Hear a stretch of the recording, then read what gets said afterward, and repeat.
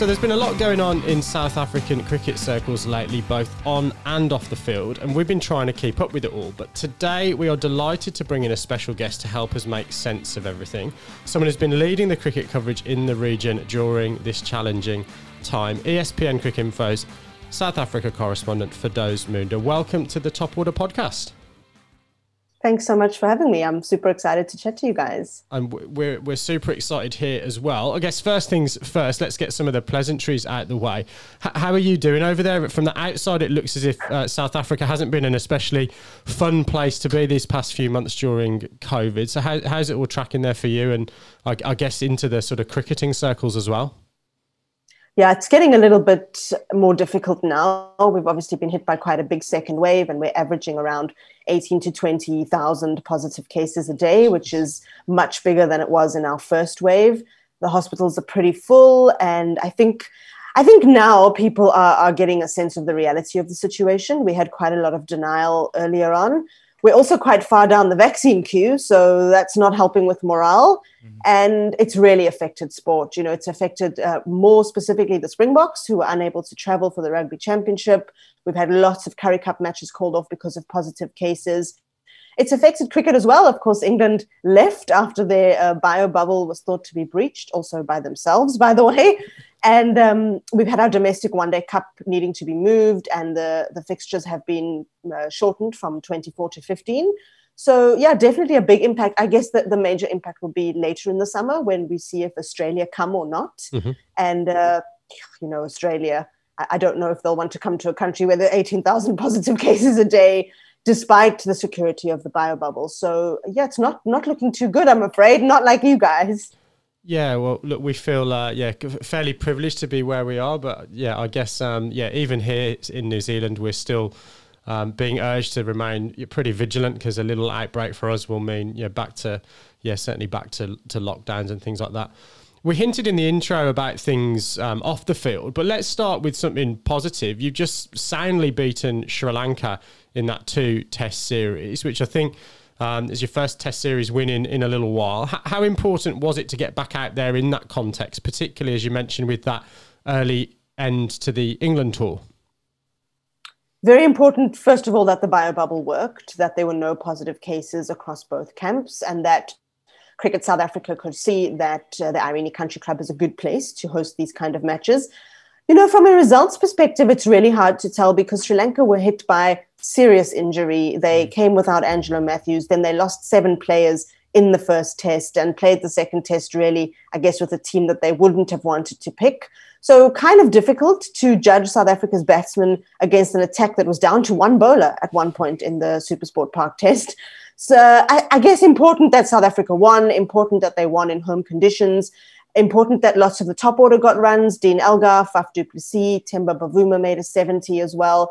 And we got to see some of the other bowlers because Kagiso Rabada was out of the series. So for Lutho Sipamla, the youngster from Johannesburg, well, originally from Port Elizabeth, now playing his cricket in Johannesburg. He's 22 years old. His first 5 overs went for something like 40 runs in Test cricket. And then he came back to take 10 wickets for 100. So he's done really well in the series. Not necessarily the quickest bowler you've ever seen, but he seems to have really good control. And as a third seamer, I think he could do really well for South Africa in future. So him and Wiaan Mulder, the all-rounder, were probably the 2 positives. Yeah. And from a financial perspective, did that tour boost the coffers at all or not really? Yeah, so it wouldn't have. I mean, the way that cricket finances work in South Africa is that the board only makes money when England, Australia or India tour. And so especially in a bio-bubble environment, all the other tours are loss-making. Remember, Cricket South Africa were paying for so many COVID tests. Mm-hmm. They're not necessarily that expensive, but if you're doing 10 across the 2 camps, that's a lot of testing, including the umpires, including the hotel staff. And then just, renting out a facility like the Irene Country Club, it's not like a hotel. It's a huge facility with a golf course and a driving range and all sorts of things. And it would have been a financial hit for Cricket South Africa, which is what makes the Australia series so important, because that will be the moneymaker. Cricket South Africa also have a broadcast rights deal coming up for renewal in April. And depending on the performance of the team and depending on how much cricket they can host, it will severely impact on what the new deal will be. So we already get the sense that it'll be about 30% less than based on all sorts of things. The performance of the team, which hasn't been good over the last few years, the economic climate at the moment, and the fact that the broadcaster, who is SuperSport, have actually got a lot of other things to put on television, including that they've just bought 2 ESPN channels. So, they're really showing that they're looking elsewhere, that, basketball is gaining a lot of momentum, other American sport. So I think cricket is in a lot of trouble in this country. So back to the on-field stuff. Quinton de Kock took the captaincy reins, it seemed reluctantly from the outside. Has that changed, do you think, his view with that series win, or is the plan, do you think, that they're still looking for a long-term successor? And if so, who might those candidates be, do you think? Yeah, I don't think Quinton de Kock is a long-term solution to the Test side. He just doesn't look in control on the field. There are lots of players, and that's fine. You have a senior core of players, and people then turn to those for advice, and he's also behind the stumps all day, so he can't really be directing things all the time. So I just don't think he's the long-term solution. He's uncomfortable in interviews. He seems to have gone a little bit into a shell. He didn't score many runs. He's batting out of position as well. He shouldn't be batting as high as number 5. So there's quite a lot for them to think about with Quinton de Kock. He will definitely do the job for the 2 tests in Pakistan, which start next week, and then for the 3 in Australia if they happen. Well, not in Australia, although they might happen in Australia as well. Who knows? And then, a long-term solution will be sought. And I think that's really the conundrum that South Africa face, because really nobody else apart from Faf du Plessis, who of course is the former captain and will probably retire in the next year or two, is a certainty in the side. So I guess Dean Elgar has now really put himself forward. He did score some really good runs against Sri Lanka. He's also quite an abrasive character, so I'm not sure that he would be a good long-term captaincy solution. He's a senior player, so that's one thing. But whether he's captaincy material, I'm not sure. And then the 2 candidates probably most being spoken about are the other opener, Aiden Markram, who captained South Africa to Under-19 World Cup victory in 2014, and who seems to be a captain in nature. He seems to be his thought process is good. He's articulate. He's got a good cricket brain, but he really needs to score runs. He was out of the side for the whole of last summer, first of all with injury, and then he probably would have been dropped, but he got injured again.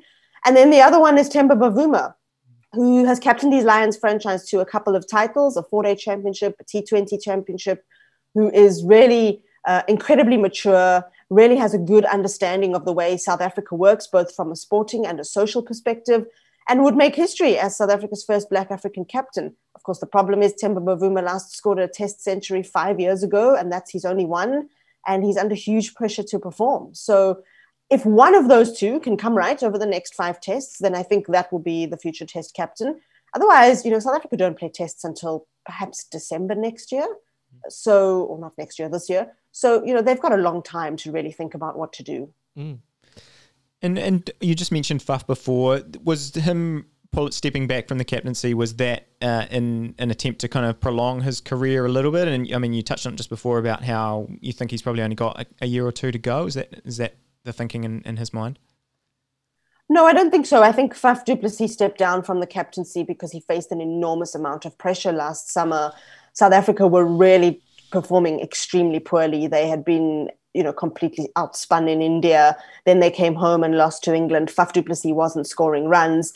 And he made an absolute gaffe when speaking about Temba Bavuma and talking about Bavuma being dropped, and especially the kind of racial tensions around Bavuma's selection, in saying that as the South African team, they don't see color, which, would have been fine to say in the 90s when we were still sort of coming into democracy and this idea of a rainbow nation. But to say you don't see color in 2020, as it was at the time, was just naive at best and really ignorant at worst. And so du Plessis faced mounting pressure for that comment. There was a lot of kind of public opinion where it was a case of du Plessis versus Bavuma. And every time, Bavuma was scoring runs domestically, du Plessis wasn't scoring runs in the tests. And I think that pressure just became too much. And it's a pity he stepped down because he's probably South Africa's most astute captain. I guess Graham Smith, would come into the conversation as well. He's certainly a better candidate than AB de Villiers and Hashim Amla, and even Quinton de Kock, I would say. So South Africa have really lost a gem of a captain, but it is a sign of the political mood and the social mood and the way that cricket has gone. In terms of his career, look, he's looking really fit. He wants to play the T20 World Cup later this year. I don't know if the 2023 ODI World Cup is maybe a bridge too far. It probably is. But I think he could keep going for, I'm saying a year or 2. I wouldn't be that surprised if it's 3. He'd certainly fill some of these shirts on our back wall a lot better than we would, Faf du Plessis. He's got that, he asked for a medium shirt, that's for sure. And he doesn't always like to wear a shirt, as you might know. Yeah. He's, don't think he'd have any use for those. And what about Mark Boucher? His kind of first year or so in charge of the South African side as coach. A lot of talk about regime change and fresh faces and maintaining that link between past player and current player in terms of his stepping into the role as coach of that South African side. What are the initial impressions of his impact as a coach and the year that he's had with the South African team, albeit a very disrupted one? Yeah, I mean, that makes it quite hard to say, in that South Africa didn't play from March until November, basically. So, he's only had kind of 4 months in charge. The England series was difficult. It was literally as he took over, he took over 10 days before the series started. And I think it would have been unfair to really expect that too much would change. It's looking a little bit more cohesive now. And again, tough to say because of the injuries that Sri Lanka were hit by. But I think he's got a strategy where they're going to be using a lot of bowlers. They're rotating between them. I mean, that might also be necessitated by the COVID times. They're mining the franchise system for depth, and they're finding a lot of players, which is great. They're giving opportunities. He's come up with this phrase, aggressive but smart, or maybe it's smart but aggressive cricket, and no one really knows what that means. So we need to kind of wait to see. It looks like the batsmen are trying to be a little bit more proactive. They're playing their shots, but at the same time, they're not playing too many silly shots. So maybe that's part of it. And I think really, if Australia play against South Africa somewhere this summer, that will really give us a good gauge. And then, depending on how much cricket they can get before the T20 World Cup, again, that will be a way to really judge how Boucher's tenure is going. He's got a long contract. It's unprecedented for a coach to be given a 4-year deal. So he will take them ostensibly to the end of the 2023 World Cup. And, like so many South African coaches, that will be the reckoning for him. So if he comes back with a trophy, I don't know what will happen. He may coach them for the rest of his life. But if he doesn't, then I think that will probably be that. So it's interesting. I think really kind of, if we're looking at Mark Boucher's time in charge, it's more about the rhetoric. And so, when he came on board, he came on board as an appointee from Graham Smith, who obviously he played under, who's a good friend of his. Then they brought Jacques Kallis on board, who was Mark Boucher's good friend. Then they brought Paul Harris on board. Then they got sort of really collided with the Black Lives Matter movement in a way that really raised questions about what Mark Boucher thinks and feels about being a South African, a white South African in a country that is very politicized at the moment. So, yeah, I don't know that results will define his time in charge. I think it might be more the other discussions. Turning our attention a little bit more to the off-field situation, the cricket world was really enlightened and awoken by a lot of your writing across sort of November, December, January this year, particularly around the release of the Fundutsi report. But this political administrative situation has been going on in South Africa for a lot longer than that. Can you take us back a few months or even a year or two or more to when this kind of political situation, this unrest in the administration really started in South African cricket? I mean, I ask myself a lot when it started, and I think it probably started around the time of the Global T20 League, which was 2017, 2016, when Haroon Lorgat was still the CEO. And the failure of that league to materialize, which then led to Lorgat and CSA parting ways, brought in a new CEO, Thabang Moroe, who we've subsequently learned was unqualified for the post. And Thabang Moroe's main agenda was Africanization and pushing transformation along Black African lines. So that involved, changing up the coaching staff. He got rid of the word coach and he brought in something called a team director, and no one ever found out what that was because now we're back to a coach. And there was a lot of financial mismanagement at the time. So a crass way of looking at it would be that between him and the chief operating officer, Nasai Appiah, they spent over $30,000 in alcohol. And, that's one issue, but there are many other issues in that they lost sponsors. Television rights became a problem. The failure to launch the Global T20 League resulted in another T20 tournament called the Mzansi Super League, which was unable to get a broadcaster. So it was given for free to the public broadcaster, which then cost Cricket South Africa 200 million rand. So just bad management, I guess, would be a way to sum it up. And a lot of kind of ego-driven gravy train type stuff was going on. And this then blew up late 2019 when Moroe revoked the accreditation of 5 journalists. it caused a huge storm from the South African National Editors Forum to sponsors pulling out to the Cricketers Association condemning it. And he was then suspended, but it took another 9 months before he was fired. In that time, the Fundudzi report was compiled. Subsequently, Cricket South Africa have been through 2 acting CEOs, and they're now on their 3rd. They've also had the Sports Ministry wanting to intervene. And if the Sports Ministry had, they could have withdrawn funding as well as official recognition from Cricket South Africa. Mm-hmm. So then the board resigned. Now they've got an interim board. And I guess that's my brief summation of it. But I mean, chaos, I guess, is the one word, and also a complete loss of confidence in the players for their employers. Not to mention the domestic restructure, which is going to cause 75 cricketers to lose their jobs. So yeah, just a lot going on. Can you say, like, how close did things actually get to them losing international status and things like that? Was it touch and go there for a few moments? Absolutely. The sports minister had made plain that he was going to intervene and had warned Cricket South Africa that unless they complied with, we have a body called the South African Sports Confederation and Olympic Committee, which is a legislative body under which all the country's sporting organizations operate. Ostensibly, they're independent from the sports ministry, but they're not really. And so the sports minister asked for Cricket South Africa to comply with this Olympic Committee, who had wanted for the board to step aside and wanted full access to the Fundudzi report, and Cricket South Africa refused.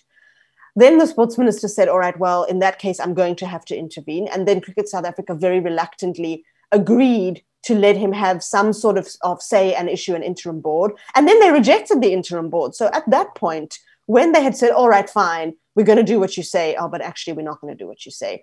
At that point, it was kind of days away from the sports minister saying, that is it. Like, I've had it with you guys and I'm putting you under administration. And he would have been well within his rights too. I mean, he'd been incredibly patient and had given them so much opportunity over the course of several months to do the right thing.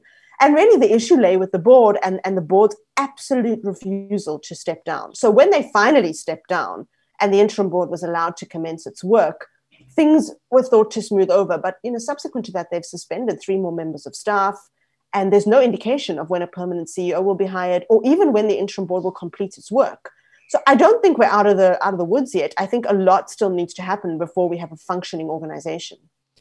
And in terms of the Fundudzi report, diving into that in a little bit of detail, have we got to the bottom of all of the facts that have been outlined in that report? Have all of the findings been released? And why did it take so long for that amount of detail or that report to become public to the media and to interested members of cricket in South Africa and in the Sports Commission?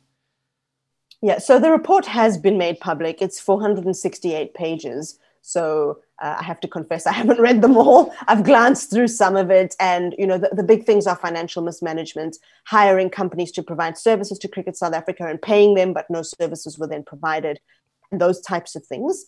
Why it took so long is because people wanted to protect themselves. So there was initially an idea that if the report was released with people's names in it, and a subsequent legal case had to be made against those people, releasing the report could jeopardize that case. Right. And so therefore, Cricket South Africa and the board wanted to keep the report private. They also then made they wanted the minister to sign a non-disclosure agreement, which he refused to do. And they wanted anybody who saw that report to sign a non-disclosure agreement.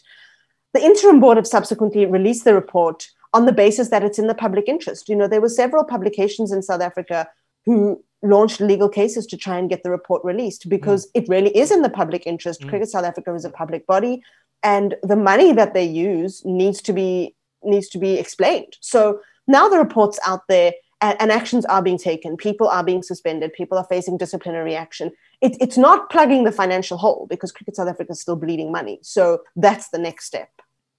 And in terms of the interim board, how long a journey have they got to go to rectify and kind of not fix, but kind of get Cricket South Africa's administration and governance back on the right path? And have we seen all of the fallout from that Fundudzi report in terms of hirings and firings?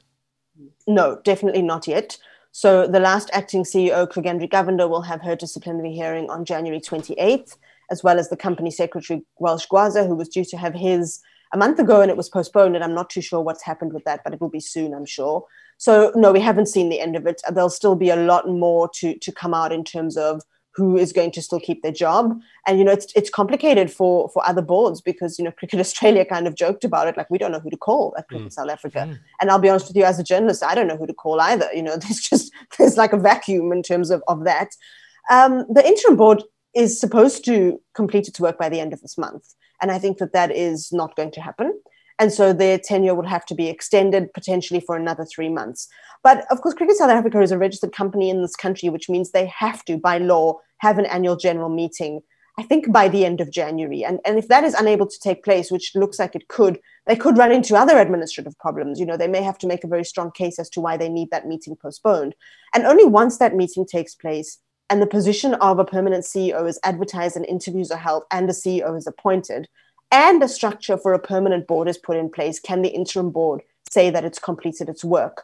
So the real issue with appointing a permanent board is that Cricket South Africa had the structure where the 14 provincial presidents sat on what's called the Members' Council, and they had the authority to make all decisions regarding cricket in this country. But they were also the overarching body in charge of a board, an actual company board, which consisted of some members from this Members' Council and then some people from outside. So you've got this two-tiered structure, but, you've got like an overflow of people from one to the other.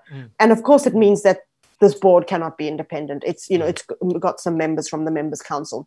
That structure doesn't work. And in fact, Cricket South Africa, when Gerald Majola was fired back in 2012 after the IPL bonus scandal, the recommendation there was to have a board that was consisting of mostly independent directors, which Cricket South Africa didn't do. So the strong feeling we've got is that a board will be put in place with mostly independent directors, which has problems of its own. You need cricket people running cricket, and to have business people and other sorts of people is helpful, but they don't always understand the issues affecting cricket specifically. So how they're going to put this board together is really anyone's guess at this stage. We've heard some names thrown around and, former cricketers, former administrators. Hopefully they can get the right mix, but it will take some time. And how disruptive has it been for the players? And I guess what's the reaction been from them and even the fans? Are people furious about all this, disorganisation? Yeah, absolutely. I mean, people are furious. People have absolutely had enough of the incompetence in South African cricket. And it's definitely affected the players, from simple things like lack of communication. For example, Mark Boucher yesterday told us that he hasn't even been informed that the affirmative action policy, which said that only non-white consultants could be hired by Cricket South Africa, has been repealed. He hasn't even been told that. He's read about it in the media. So the interim board is not communicating with the team management. They didn't communicate regarding transformation targets either. And we saw some bizarre things in the England series where, for example, Anrich Nortje, who just done really well at the IPL, was left out of the first T20 because the team was under the impression they had to meet a certain transformation target, which they actually didn't have to meet. And the unclear communication, I think, is really affecting them. Of course, the big thing that hasn't been mentioned yet is that eventually the financial situation will affect them. So for now, there's been no pay cuts, but that's for now. And if Cricket South Africa continues to lose money and if their viability as a product is just diminished, then players will definitely face pay cuts. And I think maybe that's when we'll see the players do a little bit more. What we've seen so far is the South African Cricketers Association quite strongly come out and condemn the board, condemn the CEO, take Cricket South Africa to court over the domestic restructure and really stand for its players. But I keep going back to Australia because when the Australian situation was in play, what you saw was big name international players coming out and speaking on behalf of state cricketers. We don't have that here. And I think that is really what you need. You need a Faf du Plessis and a Quinton de Kock and a KG Rabada to come and say, either we won't play if the situation continues or, we demand that the situation changes. I think the players are trying to remove themselves from it because it is so chaotic. And they're also in a situation where they have to win games of cricket because they've been doing so poorly. But the effect is massive. And we can see that, South Africa went to India with a team director, which was someone that we didn't even really know what his job was. And Enoch Nkwe, who was the team director, is a coach with a huge amount of potential. A very intelligent man. He'd had one season in franchise cricket. He'd swept it, sure. I mean, he'd won 3 trophies.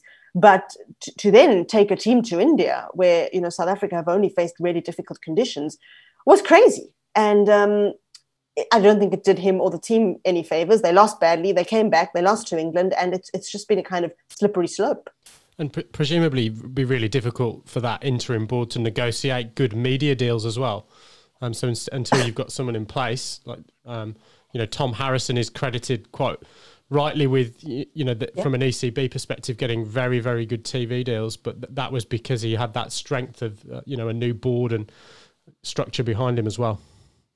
Absolutely. I mean, the issue with the big one, which is the SuperSport rights deal, is that, SuperSport and SuperSport have a lot of issues, and they're a monopoly on sport in the country. And obviously, I'll never get a job there after saying this. But SuperSport are wanting somebody that they are able to recognize and that they're able to negotiate with. And at the moment, there's just nobody to talk to from Cricket South Africa. How do you even begin the rights deal negotiations? They also hold all the power because there is no other paid television station in this country. So if SuperSport say to Cricket South Africa, we're giving you 50% less, what are Cricket South Africa going to do, really? And whether they have somebody that can then lead a negotiations process is the big issue.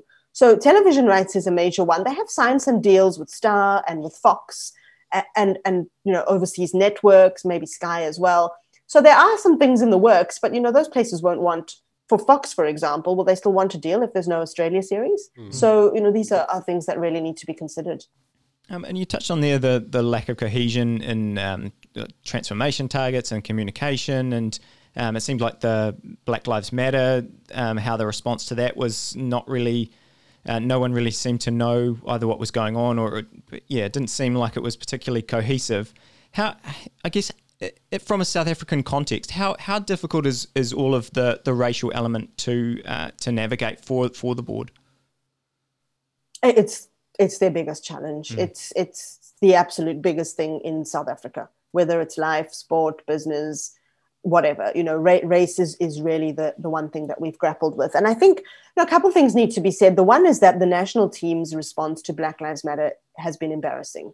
This is a country that is the last legalized bastion of white supremacy. We are 27 years into democracy, and we, prior to that, had an apartheid system of 70 odd years and slavery for 300 years. So I can't understand how this team has thought it would be okay not to join the rest of the world in doing what people are doing, which is taking a knee. And their gesture of raising a fist, was comical at best, in that nobody really knew what to do, and some raised a fist and some didn't, and then some put their hands down and some looked at the floor, and it was just like, just rather don't do anything because this looks really bad.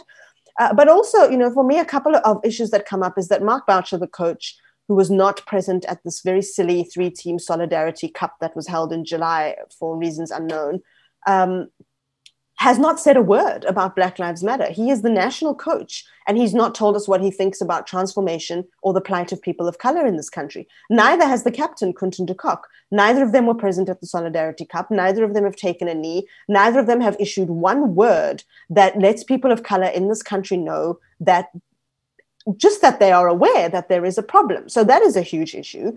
Then we've got the issue of the interim board being very strong and really condemning the national team and saying, we want you to do something, but we can't force you to do something, but we want you to do something. And that resulted in the fist.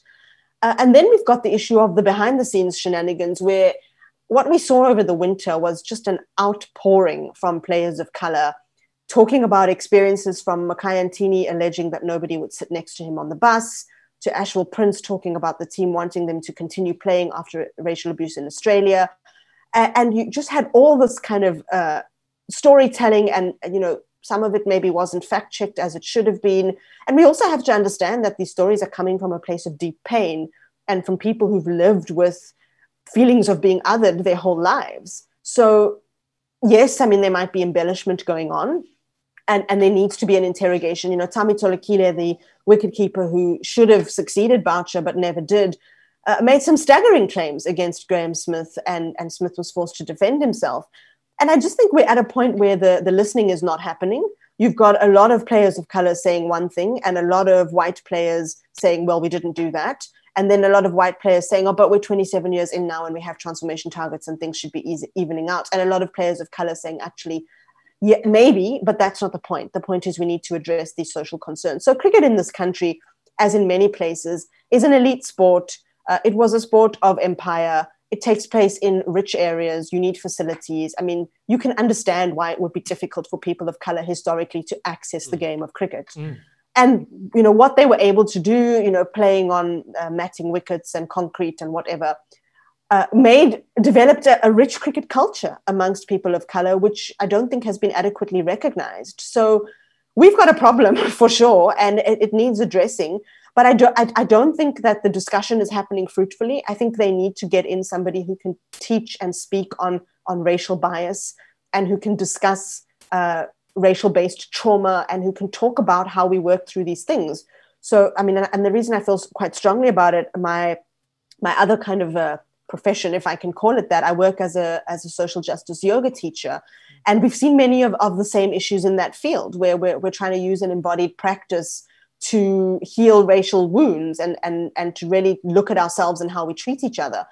And I just don't think that that's happening in sport. And, the real reckoning will come when the Springboks play, because, they won the Rugby World Cup with a black captain and a white Afrikaans coach. And I don't think they're going to take a knee. And I think that will tell us a lot about their mantra of being stronger together, because are they or aren't they? And that will really, I think, be the watershed moment in South African sport. How has Graham Smith handled that from a media perspective? Has he been vocal in the press, one way or another? He's handled it poorly. The first time he was asked to speak on it was before this 3-team silly thing that happened, when, and that was just after England and West Indies had taken a knee, and Michael Holding and Ebony Rains-Brent had spoken out. And the question was, what is South Africa going to do? And the response was quite defensive, in that we don't know if we're going to take a knee. We haven't discussed it yet. We're going to find our own way of expressing ourselves. And, that's wonderful. We think, but we never really saw that. And in the end, they took a knee after huge pressure, massive pressure. Then when the national team played against England, obviously the conversation came up again, because they hadn't played as a national team. They'd played as like some 3-team gimmick. And so the conversation came up again. And the answer that time was, we feel we've done what we needed to do, and we're going to try and live out non-racialism. And I think people of color took great offense to, we feel we've done what we needed to do. You took a knee for 10 seconds once in a match no one watched. So no, that's definitely not doing what you need to do. And if you're going to live out non-racialism, like, how do we see that as members of the public? You can tell us that you're living non-racialism and you all braai at each other's houses. That's wonderful. We can't see your non-racialism. We need to see, what are you doing? And I don't think we're seeing that. And I don't know how we will see that. Someone made a very silly suggestion to me on Twitter that we'll see it when the teams celebrate each other. Like, no, we will not. That's how sports teams operate. They celebrate each other, and then this one goes and socializes there, and that one socializes there. That's not that. That is professional sport. So how we will see non-racialism, I guess, is when the issue of, of the fact that we need a transformed team, and that maybe we will have to field a side with 8 players of color, and maybe there will only be space for 3 white players in our team, is widely accepted as this is what we need to do as a society to overcome our heinous past. We're nowhere close to that. We've got a long way to go. And I mean, I think that you've given us an amazing overview of the background and just I guess what Cricket South Africa has to navigate off the field. If we could now transition to back on the field, they've just arrived in Pakistan. Is that right? They were supposed to leave now, but their Emirates flight, I think, has had a problem. So they will be leaving soon, I hope. And they should arrive, I suppose, after they leave. Yeah. But I mean, so obviously you mentioned before how it's really hard to judge, I guess, their performance from that Sri Lanka series. What do you have any sense of what the expectations are now? I mean, firstly, travelling to Pakistan, which is awesome for Pakistan cricket. I mean, we've spoken to Wasim Khan before on here, and just it was a big important thing for him to do to bring cricket back to that country, and obviously be stoked that they're actually making that happen. But what are they expecting on the field? I think they're not sure. Mark Badshaw was part of the last group of South Africans to tour there, and he spoke about Pakistan being very different to other subcontinent teams in that, or the conditions, in that you're not getting a ball that spins a lot, but it's kind of flatter and there's more pace and maybe reverse swing. Although even now, with the COVID protocols and not being able to use spit, I don't know what they're going to do for reverse swing. They're going to have to find a way to scuff the ball up and shine the other side without rubbing it on the zipper, I guess, which is what South Africa have done in the past. So I'm not sure that they know what to expect. I think they're hoping it will be not too challenging for batsmen, because South Africa have had really tough conditions for batsmen over the last couple of years. And if it's going to be flat and there's a way for guys to play themselves in, I think they would be very happy with that. I don't even know if they know how strong Pakistan are. You might be able to tell us because you've just seen them. But I guess from a competitive perspective, my assumption would be that it could be quite a closely contested series, because South Africa are on a rebuild, and it might be a really good challenge for them to play against a team like Pakistan and just gauge themselves there.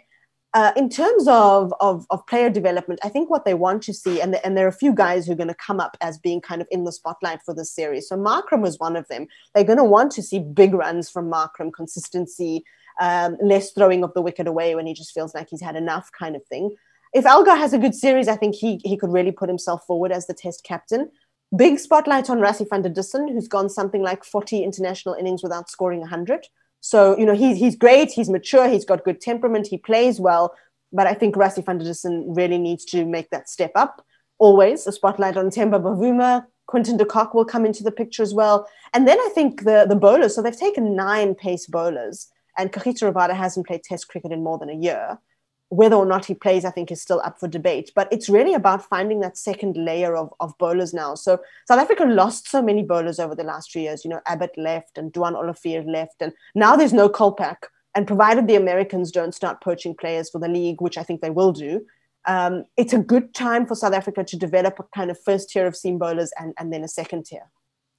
Yeah, I think absolutely is what we're expecting in terms of it being quite an even series. I mean, when Pakistan obviously just been to New Zealand, obviously New Zealand won that series in the end quite comfortably, but at various times we talked a lot, amongst ourselves just about that Pakistan bowling attack and I guess the talent they have there, and especially if Babar Azam comes back into the side for this series, they do look like they have a really solid core that could develop into a pretty reasonable test side. So it'll be quite interesting to see them back home. Do you think we're going to see spin play much of a part on the South African side?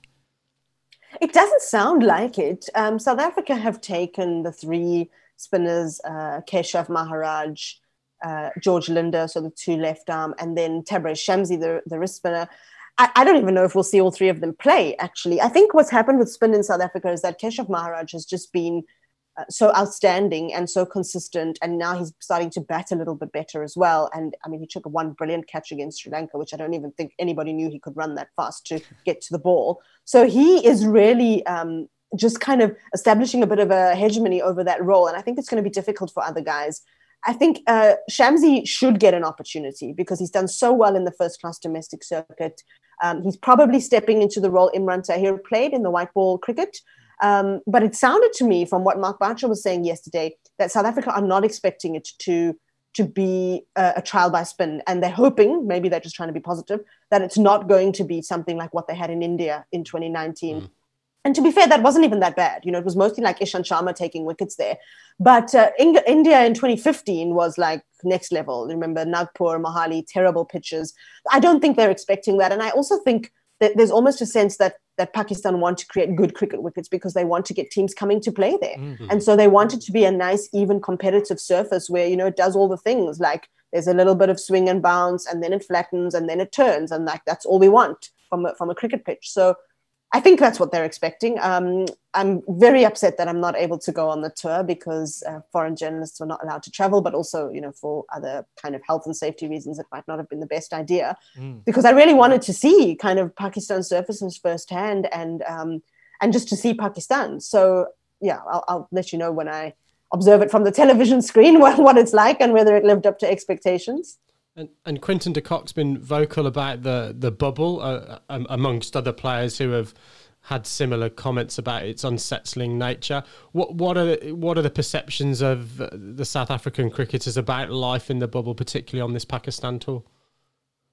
They seem almost resigned to that a tour of Pakistan would have taken place in some sort of bubble anyway, whether there was COVID or not, because there's a security issue. And the way that Mark Boucher has been talking about it, I almost wonder if he ever left a hotel room ever in the subcontinent, because he's just been saying when you go to the subcontinent, you never leave your hotel room, which is not true. We've seen pictures of Dale Steyn playing football with kids in Bangladesh. during a rained out days of Test cricket. So I think it's changed. Maybe in Boucher's playing days, the subcontinent was a place where you kind of sheltered. But guys have become more adventurous. They've realized there's a world outside of the hotel, and they have started to do things. Obviously, they won't be doing that now. The first reports that we heard was that they would be confined to one floor of the hotel, which I suppose is quite tricky. But they're in talks to use it sounds like a sports club across the road where there'll be a field and a swimming pool and a gym and that sort of thing. I think they're just kind of accepting it as this is what needs to happen because they haven't played cricket for so long. And I'm kind of in two minds about it myself. I was chatting with some colleagues about India's concerns in Brisbane, and obviously they've been in a bubble for much longer. And although I think that there needs to be an understanding that being cloistered up in one space takes a toll on your mental health, someone else was saying that also, maybe professional sports people need to realize that they're actually incredibly privileged to be able to earn a living doing what they do in a time when so many of us are not able to. And I mean, I'm not really even speaking about myself here. So there's a tricky balance between they're in a really privileged position, but then they have to get tested a lot and they can't go out and they're away from their families and all those things. And it's really difficult. It really shows up the kind of fragility of our system, doesn't it? That, we just always expect things to be a certain way. And as soon as something changes, we're kind of in a tailspin. So I think South Africa will be okay. The challenge will come if they play Australia, because they will then go straight from this Pakistan bubble into a bubble against Australia. And that will last until the middle of March, I think. And then they're also due to play some white ball matches against Pakistan, although I suspect that will be second string sides. And then they'll go to the IPL. So if it becomes like a really long bubble, I think we might see guys pulling out of things like the IPL. I think for now, South Africa just need to play cricket, and they know it. It sounds like for the future of South African cricket, and you've painted a wonderful, albeit murky picture of the future of the administration of sport in your country. The Australian tour looms kind of as almost a make or break point for cricket in South Africa.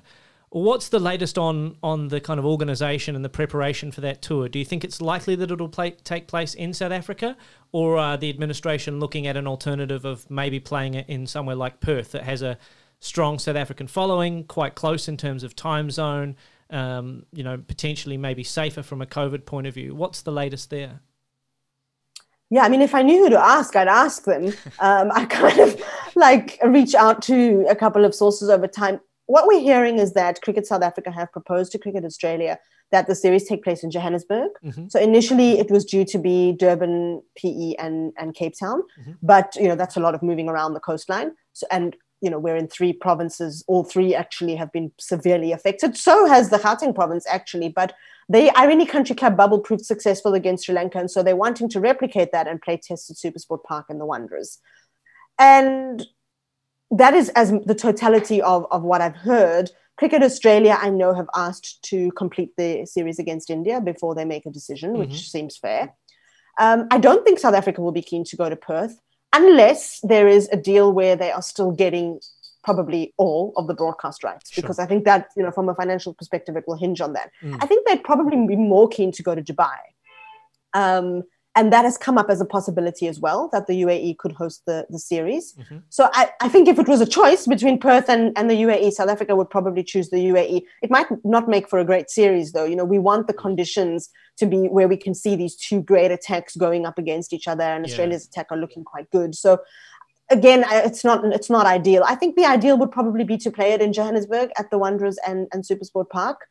And that's what would be the ideal for Cricket South Africa. And Australia's decision, I guess, hinges on what happens in the next few weeks in this country, because we've just had all the holiday makers leave the coast and go back up to Johannesburg, potentially with a lot of COVID. And so we're hearing that the next 2 to 3 weeks in Johannesburg will probably be quite overwhelming in terms of COVID cases, in terms of deaths. We had more deaths last week than we've had ever at any stage of the pandemic, and I think even in any week perhaps in our history. So it's definitely looking bleak. And if Cricket South Africa can assure Cricket Australia that that bubble is safe and secure, then I think it could happen here. The one thing I'm slightly concerned about is that if Australia go from this series into an IPL bubble, a lot of their players might not be comfortable spending so much time in bubbles. Mm-hmm. And so maybe, would you want an Australia series where you've got a Steve Smith and a David Warner pulling out? Probably not. So, yeah, I mean, I think it's really tricky, and there's so much hinging on it. It really is. I can't stress how important it is for South African cricket that series goes ahead from a playing perspective, from a financial perspective. and it's really the only certain cricket we've got. And then there's just kind of this blank slate. I mean, next summer is so unconfirmed that, other teams have got fixtures going and we don't even know if we'll have a cricket board by then. So it's very important that it takes place. And is South Africa in a stronger position given that they can host a potentially biosecure bubble at a venue that allows players to socialise and interact and experience life outside of a hotel room? You mentioned the country club with the ability to play golf and have all of those social activities. We've heard a lot of players feeling like they're trapped and they've only got a view of the cricket ground and all they have is hotel and ground and dressing room. How much do you think will be influenced by the fact that South Africa can provide an environment where players can experience some life outside of just a hotel room and a cricket ground with the country club? Yeah, I mean, I think that helps. There are definitely rules in place. The country club's got a dam at which players can fish, but they cannot fish next to each other. Yeah. So I guess you have to be up on opposite sides of the dam or something like that. And I think, they could play golf, but only in they could only use the driving range. And I can't remember the exact situation. So it's not like there's a lot going on. It is still quite restricted, but it helps for sure that they can get out a little bit. And, a lot of our bigger states will have outdoor spaces where I suppose even if you just wanted to not see the four walls of your room, you could go and see something else, which I think is quite beneficial to people. So I think the country club is a great idea. I think if Cricket Australia buy into that, then there's no reason the series can't take place the way the Sri Lanka series did. I think the issue is that the country is experiencing this huge COVID wave, and the variant is very, I don't want to say dangerous, but easily spreadable.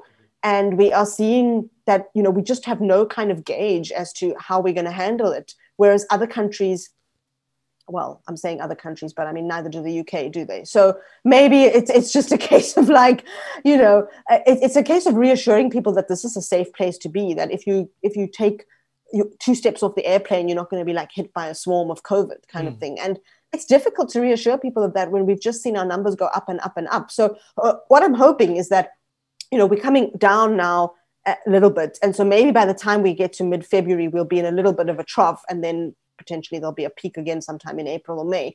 But if we can start to dip a little bit in the numbers, maybe that will reassure Australia. For us, it's incredible that there were 20-something cases in Sydney or Brisbane or wherever it was, and there was talk of postponing things, whereas we're in the thousands of cases and nobody talks about postponing anything. So it's just a completely different way of navigating the pandemic. Even when I look at New Zealand, I think, didn't you guys shut Auckland down when you had 2 cases? Yeah, we did. Whereas we're just not in a position where we could even dream of doing something like that. So yeah, different perspectives, I guess. We've touched a lot on men's cricket on the show, but we wanted to touch on the women's game in South Africa as well, briefly. What's on the horizon for women's cricket in South Africa? They've obviously had similar effects, maybe stronger financial impacts to the women's game potentially than the men's game. What's the situation in terms of women's cricket in South Africa and their calendar moving forward? Well, there is a bit of good news in that Pakistan have arrived and they'll be playing 3 ODIs and 3 T20s all in Durban starting from January 20th. So that's great for the women who haven't played since the T20 World Cup. And they had quite a lot postponed. They had a tour to West Indies postponed. They had a home series against Australia postponed. And then they were invited to go to England to be the first women's team to play in that bio bubble. But we were on border restrictions and the government said no. So they unfortunately have had quite a lot not going their way. 8 of the 14 nationally contracted women's players played in the women's BBL. So that's been good in that they've at least got some exposure to high-level cricket. I think the problem is after the Pakistan series, there's not anything confirmed on the calendar and we don't know when they will play next. But obviously there's that World Cup next year and they've automatically qualified for it. They fancy themselves, they really fancy their chances. They've been building and they do well at big tournaments, which, is not something we say of a South African team that often. But they really, I think, if they get game time and they can get it together, they could be a force to be reckoned with in New Zealand next year, but they just need to play. And so money is one thing, as you mentioned, it is expensive hosting women's cricket, especially in bio-bubble environments. They do have a sponsor. Unlike the men's team. So they will have a sponsor till the end of that World Cup. And maybe that will help bring some sort of fixtures in. We'll have to kind of wait and see what happens after this Pakistan series. But yeah, absolutely vital that the women play.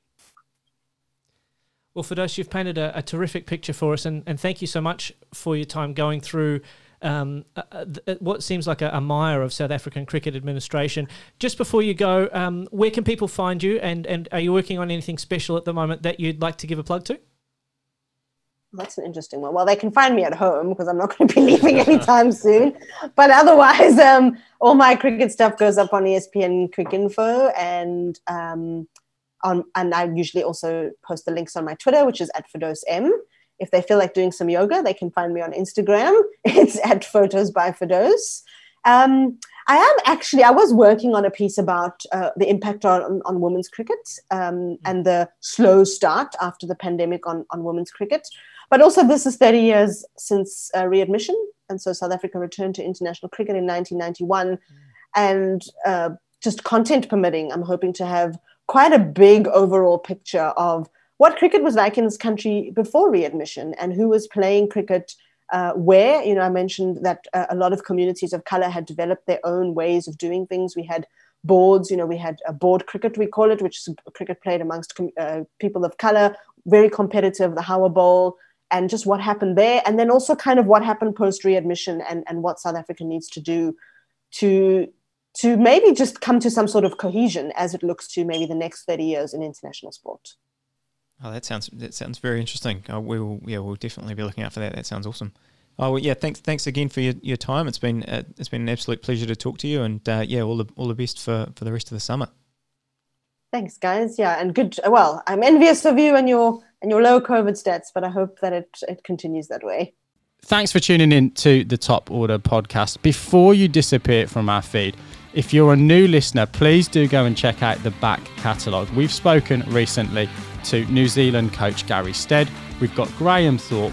We've got Shane Dietz. We've got Barry Richards, Shane Bond, Colin Miller, all in the back catalogue. You can find the details www.thetoporderpodcast.com. We're the Top Order Podcast on Instagram, although we're still really figuring that out. We're at Top Order Pod on Facebook and Twitter, so don't be shy to jump on, give our tweets a share or a retweet, and we'll see you next week.